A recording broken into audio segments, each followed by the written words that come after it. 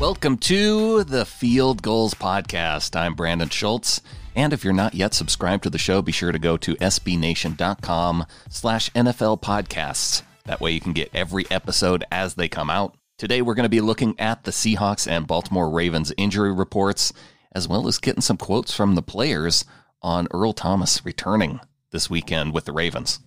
Starting out with the injury report, the only one listed as out is tight end Will Dissly, who had surgery on his Achilles this week.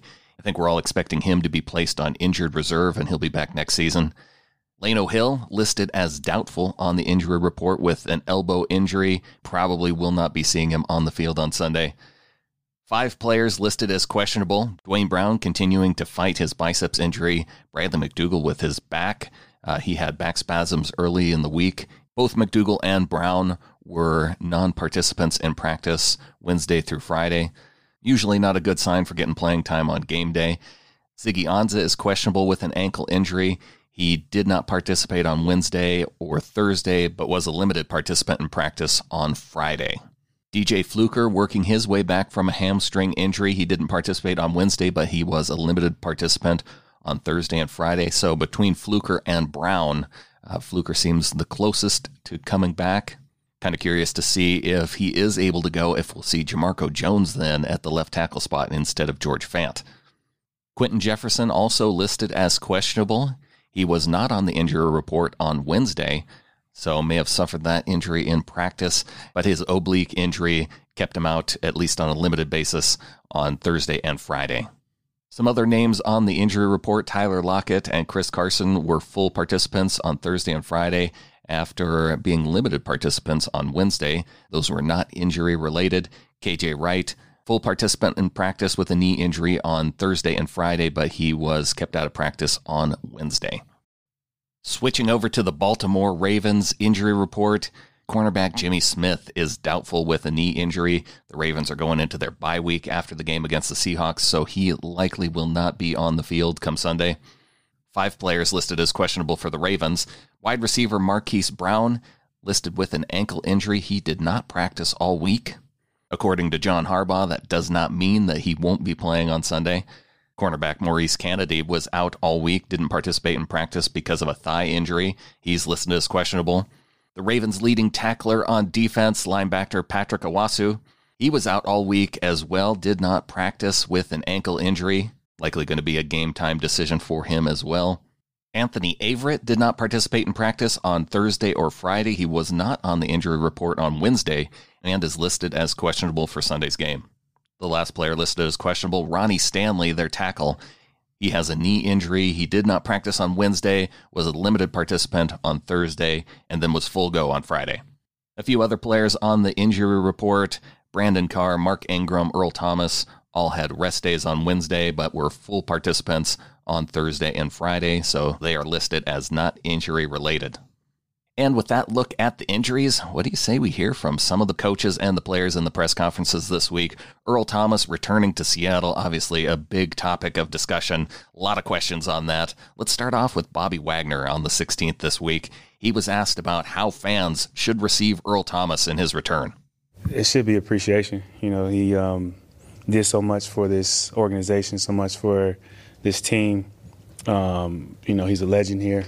So I would expect him to be well received. He's a guy that, you know, Jersey probably be retired. And, you know, it's just a lot of respect for him. It should be a lot of respect for him. So see, Bobby Wagner expecting Seahawks fans to give Earl Thomas just a well-received, a warm reception. Let's see if we can all follow through with that on Sunday.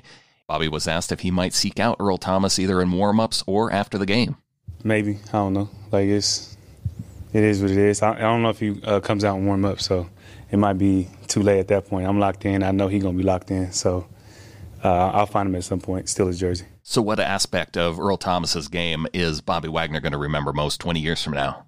Just how fast he was able to get sideline to sideline. I don't think there's anybody that's, you know, able to do some of the things that he did on the field. You know, he was a very, very special player, understood the game of football really, really well. And, you know, I know I played with one of the best, for sure. And Bobby was asked if he thinks Earl Thomas has any regrets on how his time in Seattle ended. I don't know if he has any regrets. It's not necessarily something that I've in-depthly talked to him about, but I think it's a visual of how tough the business could be sometimes. And, it's hard to always put your feelings aside, because at the end of the day, when the business comes into play, it's not just you that's affected. It's your family. It's your, imagine if you have, a little kid at home, son or daughter, and they love playing in Seattle. They love being in Seattle. They have all these friends in Seattle, and then Seattle cuts you, and you have to go to that little person and tell them you can't be with your friends anymore, and we can't live here anymore. We got to go somewhere else. That's a tough conversation to have. So I think a person being in that space, I understand the difficulties of the business. So I don't know if he regrets it or not, but I understand where he was coming from and how difficult that must have been to affect not only him but his family. Pete Carroll on Wednesday was also asked about Earl Thomas and what it means for a coach to face one of his former players coming up this week. No different than facing our other guys that are great players for us. In the past, we've been through this a number of times. I love playing our guys. I always do. I always like playing people that I know, and so I know that there's an underlying current if somebody wants some other agenda going on or some other storyline. I don't have one. I love playing against our guys. Earl was a great football player in the years that he was with us. We loved what he did. His uniqueness and his style of play and the way he practiced and his focus was somewhat unmatchable. We just couldn't stay together forever. We couldn't figure out how to do that. But wish him the best and look forward to it. Always like playing the guys we know. Of course, it was well publicized when Earl Thomas flipped the finger over to the sideline during his injury down in Arizona. And Pete was asked about how his relationship with Earl changed after that moment. I haven't seen him much since then, I think it probably, obviously he was upset, but my heart's pretty big, pretty wide open to these guys from the time we spend together and all the stuff that we do. It's way more important than something that happens, some gesture or some statement or, there's a lot of chances I could have come back to stuff guys have said when they leave, and I kind of have a space for them to be themselves and how they do it and how they handle it. I'm going to love them anyway. So what Earl Thomas play stands out specifically to Coach Carroll as one of his favorites that Thomas made? He had a couple plays where he knocked balls out right at the goal line that were just out of this world plays. The ball's like an inch, and he knocks it out, and the ball goes through the end zone, and we get the ball. The ball comes to us because of those plays.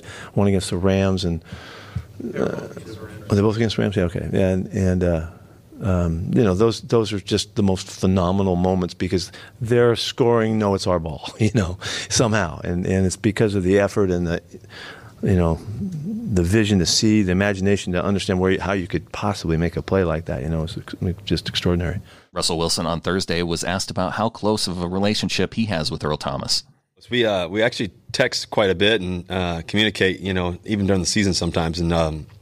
I think for Earl and I, we've shared a lot of similarities just in terms of, I think that his passion for the game, he loves the game, and I think for us, my family and his, we've shared a lot of cool moments together. Our kids spent a lot of time together, me and Earl and his wife and Sierra, and so it's been really cool just getting to know him, obviously outside of football, which is always amazing, and just we've always shared a lot of moments. I remember Sierra and I went to his wedding, how cool that was, and how much fun that was. So we shared a lot of cool moments together. So I love Earl. I love his family too, just his kids and everybody else. So it's been cool just to get to know his family, his mom and dad and everything else too. So what's it going to be like for Russell looking over to the other side of the field and playing him as an opponent in a game rather than on the practice field? I hate having to play Earl. It's because you spent so much time together. And you think about all the fun moments together and just everything else. It's been cool, and all the games we were able to find a way to win, and all the amazing plays he's made. He's as good as it gets. We think about safeties. To be honest with you, he's one of the top 1, 2, or 3 safeties to ever play the game, in my opinion. And you think about guys. You think about the Palomalus. You think about Ed Reed. You think about Earl. You think about Lott too; he's an amazing player. So there's been some great players, and he's one of those. So I love Earl as a person. I love him as a player, and I love him as a teammate. So.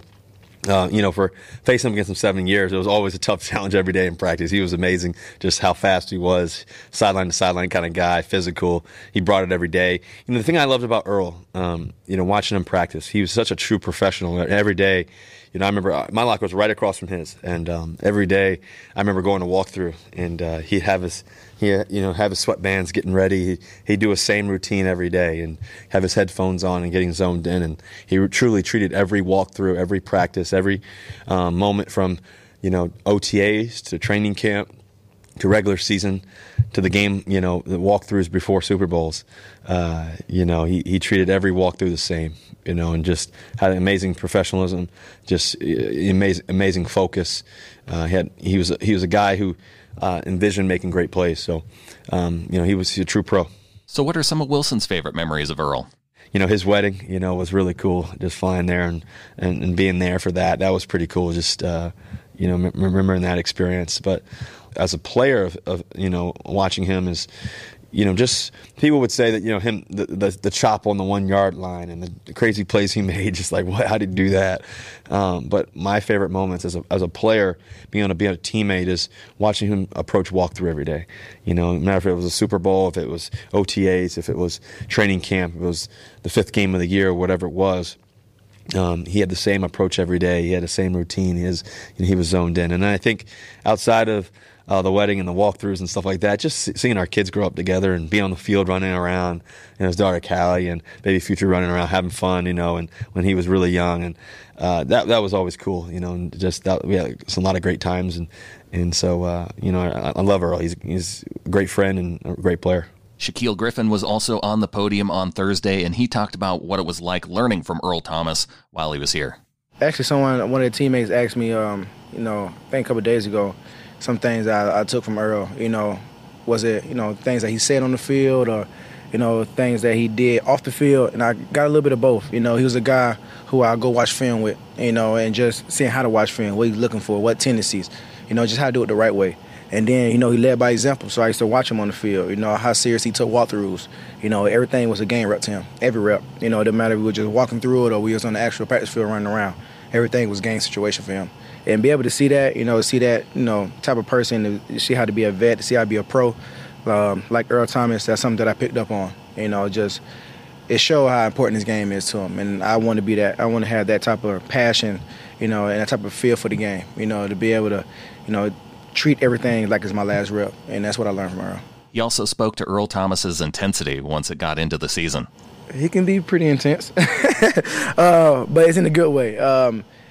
He'll just show you how to lock in when you need to. I remember when I first got here, the first thing he said was like, yeah, ask me any question, you need to, anything you need, just ask me now. It was during the off season. He'll say, once season start, I'm locked in all the way. So if I'm ever, to myself and I'm trying to figure something out, they just know I'm locked in. I'm trying to get everything figured out before the game, so don't take it personal. So I asked as many questions as I could in the off season. And then when season actually started, you can see it. It's just a totally different person. And that's the part that could get intense, but that's how you do it. If you want to be one of the best in the world, you got to take those measures and those steps. And he showed me that. Thanks for tuning into the show. Be sure and check out fieldgoals.com. John Gilbert has a great article up about Orlando Brown potentially tipping plays. He goes into the film, takes some screenshots, and shows just how you might be able to tell, based on where Orlando Brown is lined up, if the Ravens are going to be running, if the Ravens are going to be passing. And based on what John saw, he was able to correctly guess about 21 out of 25 plays. So not perfect, but still pretty close. Let's see if the Seahawks pick up on that on Sunday as well. And tune in after the game. I'm scheduled to be joined by Rob Staten of SeahawksDraftBlog.com to help break down the matchup between the Seahawks and the Ravens. Be sure you're subscribed to the show, SBNation.com/NFL podcasts. Look forward to talking to you after the game. See you then. Go Hawks.